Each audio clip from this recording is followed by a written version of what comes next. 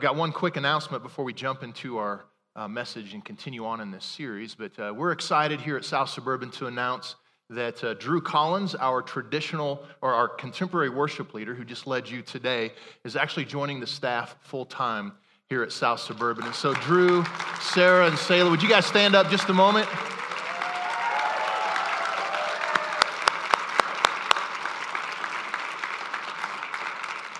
Glad to have you a full-time part of the team and your family as well. And so we're excited about what God is doing here at South Suburban. And, we go through these seasons of unknown. And every once in a while, God throws us something that we just say, oh, yes, I can hold on to that. I can grab a hold of that. And a few weeks ago, it was Joe. We were able to grab a hold of him and welcome him to the team full-time. And this week, it's Drew. And we're thrilled to have him as a part of the team here. And so we're excited about that. Today, we're at the midway point on this series on 1 Corinthians chapter 13 that's called Love Is. And over the past few weeks, we have looked into this beautiful and yet this complex passage, striving to see what love looks like in the eyes of God. And we've stubbed our toes a few times along the way on some of these really difficult characteristics of true love. And yet we know that this is what God has called us to as his followers. It's a love that's demonstrated in him, but it's a love that he's looking for in us. And we struggle sometimes to find the right way to say, I love you. Lots of words have been tried. We've attempted a lot of ways to say those things. Sometimes it works, sometimes it doesn't. With our spouse, we might try these hopelessly romantic phrases like, if I had my life to live all over again, I would find you sooner so I could love you longer. Did it work? Or we try things like, baby, you're the best thing since sliced bread. Not many of those have ever worked. Or we go super cheesy like this, you're my butter half. Listen, we try lots of ways to say I love you. Our kids will say it. Our kids will say, I love you more than anything, except our dog and French fries, because I really love French fries. With our friends, we say things like, you're my best friend, you're my BFF. There's nobody that I'd rather hang out with than you. Or if it's two dudes, they simply look at each other and just say, dude, and everything else is understood. Am I right, guys? Okay. The truth is, we try to find lots of ways to articulate our love. You can find numerous odes to love if you walk down the rows of greeting cards at your local store. Pinterest is filled with clever phrases and poetic lines, and yet many people still struggle with vocalizing their feelings and their commitment of love. And I think we all eventually come to the place where we recognize that words, though moving, fall far short. Saying the words, I love you, is absolutely powerful. But true love was meant to be demonstrated, not simply spoken. We read in Romans chapter 5, verse 8, it says, but God demonstrated his own love for us in this. While we were still sinners, Christ died for us. So as we dive in again to 1 Corinthians chapter 13, Paul describes true love by using a series of 15 verbs. And our English translations will change some of those verbs to adjectives, but in the Greek, they are all verbs. And I think this is significant because the love that Paul is talking about is primarily not something that you just feel or say, but it's something you do. So let's look again at our passage this morning. 1 Corinthians chapter 13, it says, love is patient, love is kind.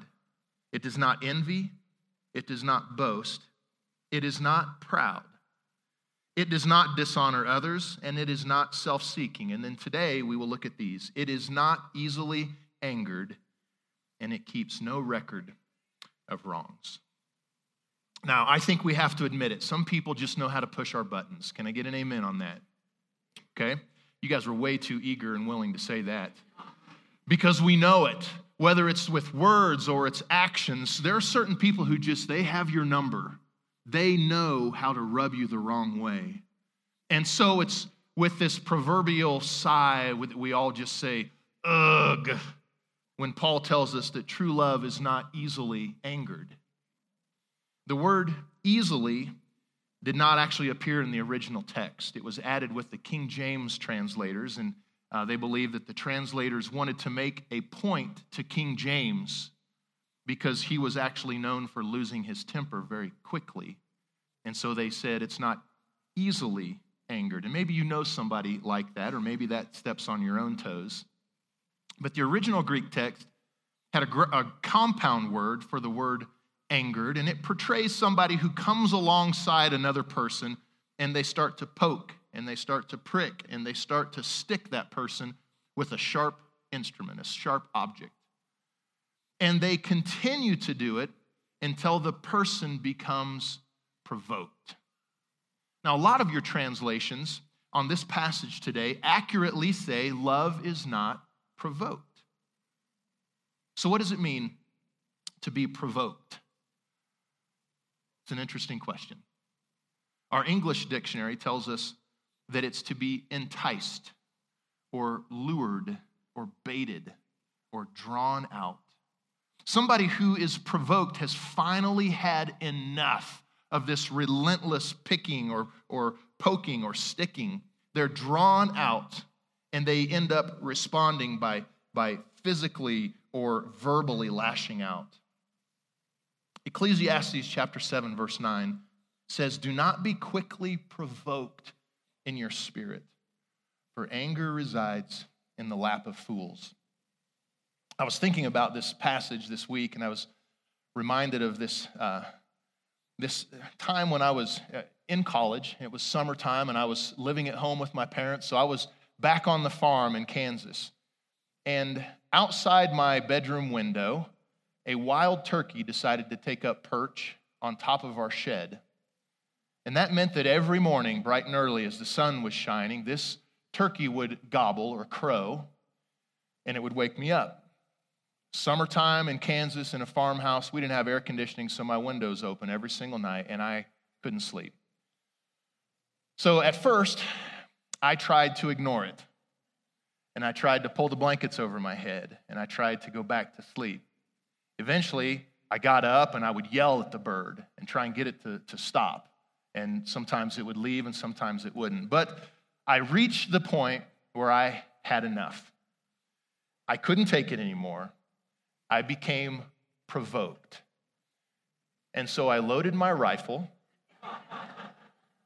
I stuck the gun out the window of our farmhouse, and I shot that darn turkey off of our roof. I went back to bed. My dad came in just a few seconds later, and he said, "Did you shoot that bird?" And I said, "Yes, sir." And he said, "I wondered when it was finally going to tick you off." Listen, anger presses us, and it provokes us, and it prods, and it pesters us until we give in. But true love, Paul says, does not take the bait of anger. That's important for us. It doesn't take the bait. It's not that we don't feel the temptation, but Scripture tells us not to give in to it. In fact, Psalm 37:8 tells us specifically, refrain from anger and turn from wrath, for it leads only to evil or shooting birds. So what does that look like for us? What does it look like to not take the bait, to not be provoked, to refrain from anger? It means that sometimes we have to choose to let things go instead of stewing about it. You know that by human nature, we hold on to things, don't we? We hold on to them. Love calls us to throw water on hot situations rather than gasoline. And some people are gasoline throwers. But love refuses to be provoked. Proverbs 15, verse 18 says, "A hot-tempered person stirs up conflict, but the one who is patient calms a quarrel." Now, the same word that's used in this passage here from Paul, we find in Acts chapter 15, verse 39, where Luke records this conflict that occurred between Paul and Barnabas. And you guys probably would be familiar with this story. Barnabas wanted to take Mark on the next journey, but Paul was against it because Mark had proven himself unfaithful in an earlier trip.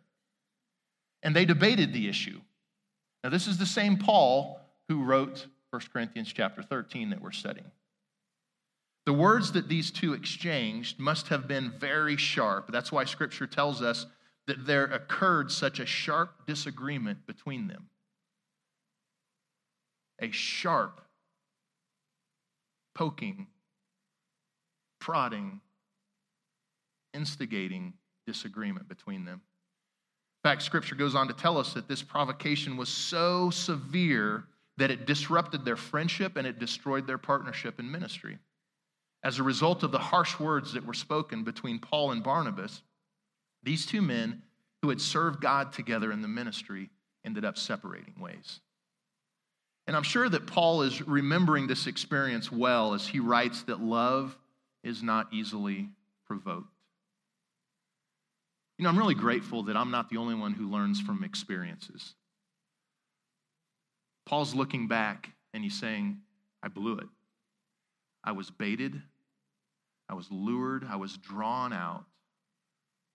And I was provoked. And it ruined ministry. It ruined a relationship. He lost his temper. He said regrettable words. And Paul comes back and he redeems it and he says, true love does not behave like this. He said, don't fall for it. Don't take the bait of anger. Don't be provoked, because there are two sides to this character coin that we're looking at today as we talk about being provoked. And that is that true love is not provoked and it does not provoke. Because you know there's two sides to a conflict, don't you? And here's the deal. No matter what side you're on, as my dad would say, your side and then there's my side. And so he would rephrase it and he would say, there's my way and there's the wrong way.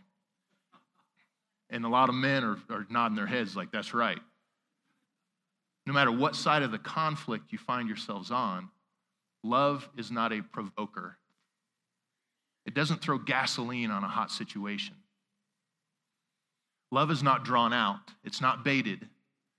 Love is patient. It endures. True love is not provoked, and it does not provoke. So you've heard the expression, you better bite your tongue. That basically means that you have something that's probably harsh to say, but you'd better hold your tongue. You'd better bite your tongue. You've also heard the expression, if you can't say something good, don't say anything at all. Well, Scripture tells us in Ephesians 4:29, do not let any unwholesome talk come out of your mouth, but only what is helpful for building others up according to their need, that it may benefit those who listen. Scripture also tells us in James that everyone should be quick to listen, slow to speak, and slow to anger. And I think that's a biggie for this character trait of love. Slow to speak and slow to become angry. Because I think they're tied directly together. I think we all recognize that we open our mouths too quickly. Have you ever started to talk, and as soon as you opened your mouth, you were trying to grab the words that you had just spoken, and you're trying to draw them back, and it's too late? We engage our mouth way too quickly. And when we do that, we say things that we wished we hadn't. We say things that have an edge to them. We don't think about how it's going to be received. We just think about how we want to speak them quickly, and it provokes people. I think it's directly connected. And I would encourage you over the course of the next month to be intentional about speaking slowly. Not speaking slowly, but being slow to speak. Because I think it will directly affect anger. If you would just wait a moment and allow the Holy Spirit to speak to you before you open your mouth and speak to somebody else in those tense situations, I think you're going to find a spirit of peace that floods over that situation rather than being provoked. So Paul's words in 1 Corinthians here could read this way: love is self-controlled. It does not take the bait of anger or lose its temper even when deliberately provoked. Then Paul lists his next characteristic about love, telling us true love keeps no record of wrongs. The Greek phrase here is actually an accounting term, and it literally meant to credit to someone's account. So picture a bookkeeper who meticulously keeps accurate financial records.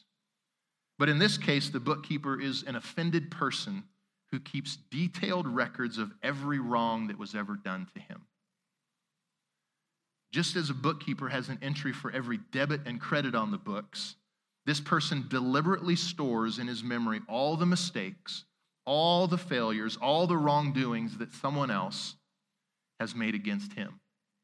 And rather than forgiving and letting it go, the offended person has carefully maintained records of each action done to him that he deemed unjust or unfair. Now, this is where we get the vengeful phrase, "They are going to pay for that." Because we hold a debt against somebody. When they have wronged us, we hold a debt against them. And we say, they will pay. Paul said that's not love.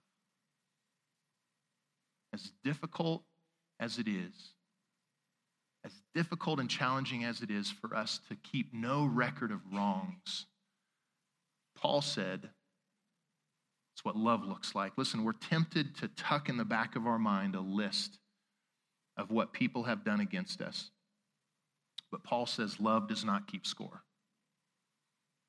So there's this somewhat challenging passage in Hebrews chapter 8, verse 12. You can read it with me here. This is God's perspective on forgiveness and dealing with the sins of his people. And he said, "For I will forgive their wickedness and will remember their sins no more." Now, I've heard a lot of people use the phrase forgive and forget. Have you heard that before? That's a tricky phrase. It's a very tricky phrase. What does it mean that God remembers our sin no more? See, once our sin has been forgiven, Scripture tells us that it's never brought before us again. That matter has been settled eternally. And so the phrase, remember no more, means that God does not hold our sin against us anymore. He has forgiven us of our sin, and he has released us from our debt. We will not need to pay for it because Jesus already did. That's what it means when Scripture says that he will remember no more. God remembers. He doesn't forget, or he wouldn't be God. But he no longer holds that against you. He treats you as if it had never happened. I think the phrase forgive and forget is tricky.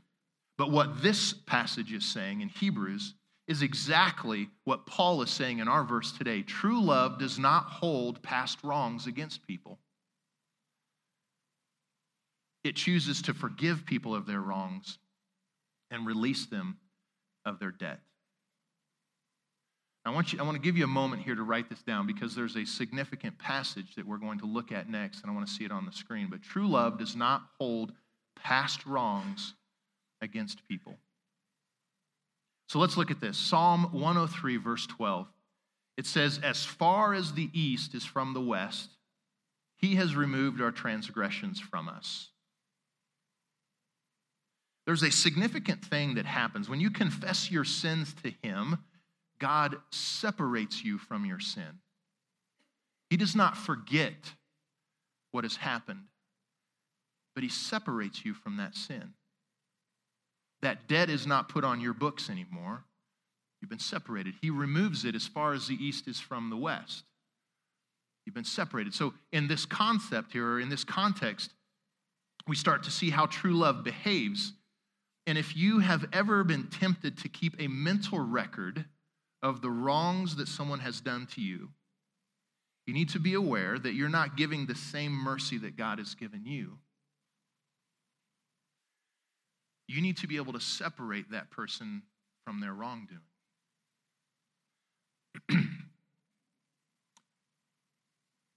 I'd like to just pause for effect this morning because nobody likes this.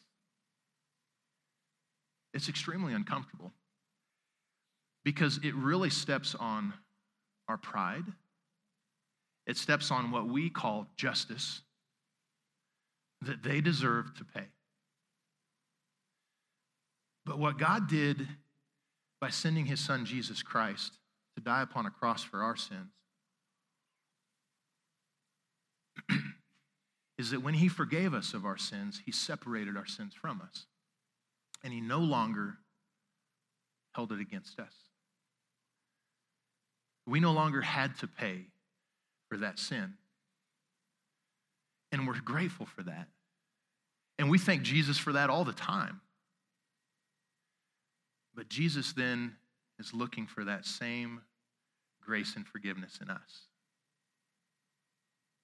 But somehow, it's different in our minds. Grace is one of those things that we love to be the recipients of, but it's very difficult to extend to others. But that's what Paul is talking about here. Can you separate someone's wrongdoing from that person?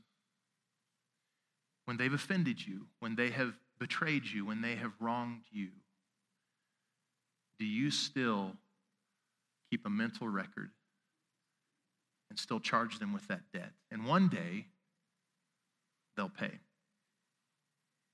Such a difficult challenge for us. But this is how true love behaves. That once you have dealt with the matter, you release the offense and you let it go for good. Because true love doesn't drag up the past. It doesn't drag up the past. Have you ever, please don't raise your hands on this. Have you ever, in a heated conversation with your spouse or a friend, drug up something from the past? Never. Not me. Listen, if there is one way for you to know if you have truly released that person of their debt, it's if you have brought it back up again. Because let's use a hypothetical. If my wife and I have an argument and she says something and she wrongs me and I forgive her, but 3 months later, when we have a heated argument again, I bring that back up. Have I released her of her debt? No, what I've done is I've held on to that debt for just the right opportunity to call her on it. Now, I use that example. It's always the opposite in our relationship. My wife, I'm the one who does the wrong, but I have to bring it back up too. It's this weird deal where we struggle with not bringing things back up. We still want to call people to account for what they've done. Listen, I'm not going to stand up here and act like this is easy. I'm not going to stand up here and act like this is natural. In fact, this is not natural. All of these characteristics that Paul talks about are supernatural characteristics of love. They're found in the person of God himself, and they're made available through the power of his Holy Spirit in our life. But they are contrary to our nature. And so when we talk about these things, and it gets uncomfortable, we know that the Holy Spirit is speaking.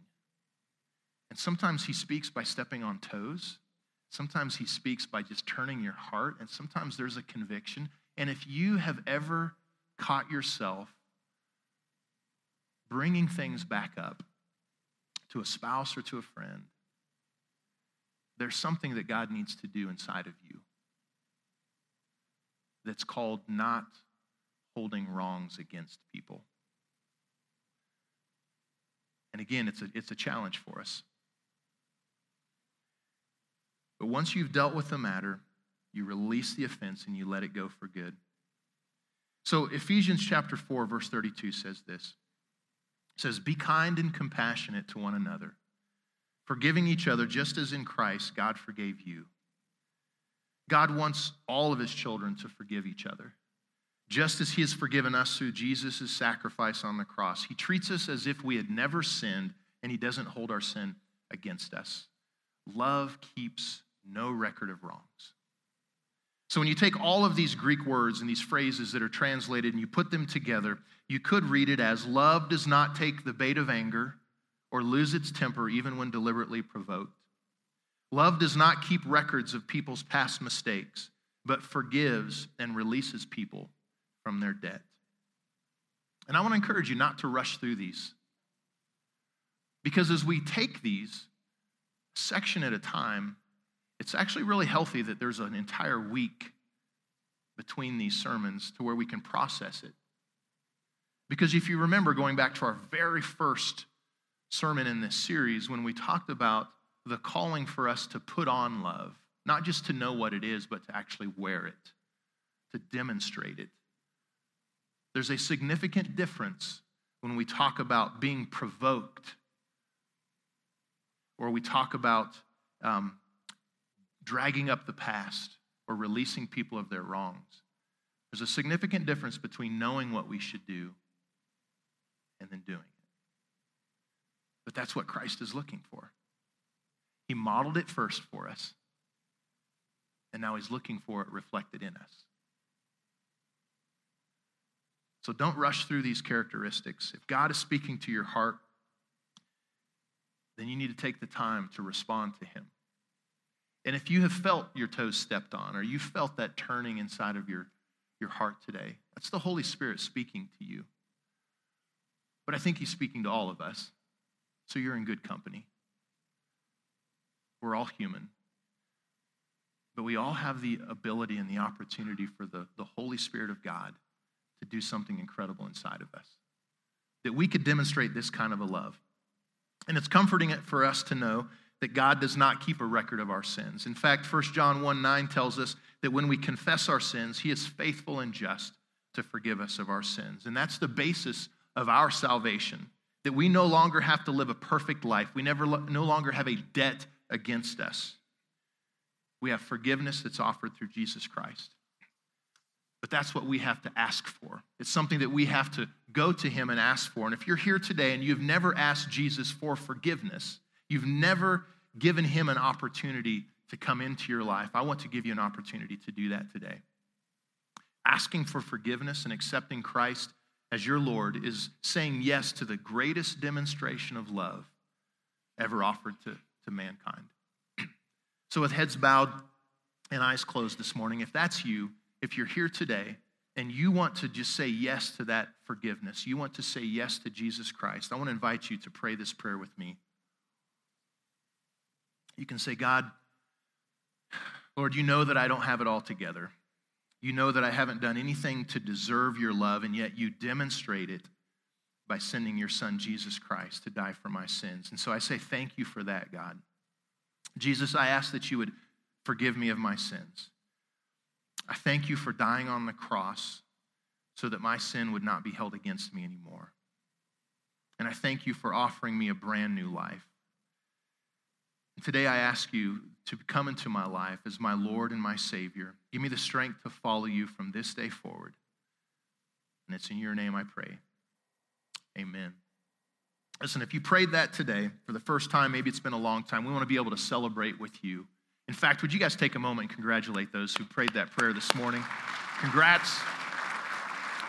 Hey, at the end of our service, our elders are going to be up here to pray for anyone who's looking for prayer this morning. And if you prayed that prayer today, I want to encourage you to come and let one of our elders know so that we can encourage you, so that we can pray with you, and so that we can support you as a church family. Now, today's topics can tend to hit a nerve because we're dealing with this difficult issue of forgiveness again. And forgiveness is just like love in the sense that it's oftentimes something that you choose. You don't feel forgiveness. You choose forgiveness. In fact, there are many times when we must choose to forgive someone and release them from their debt despite our feelings. But as we continue to give it to the Lord, our feelings begin to line up with this kind of love that Paul is talking about here.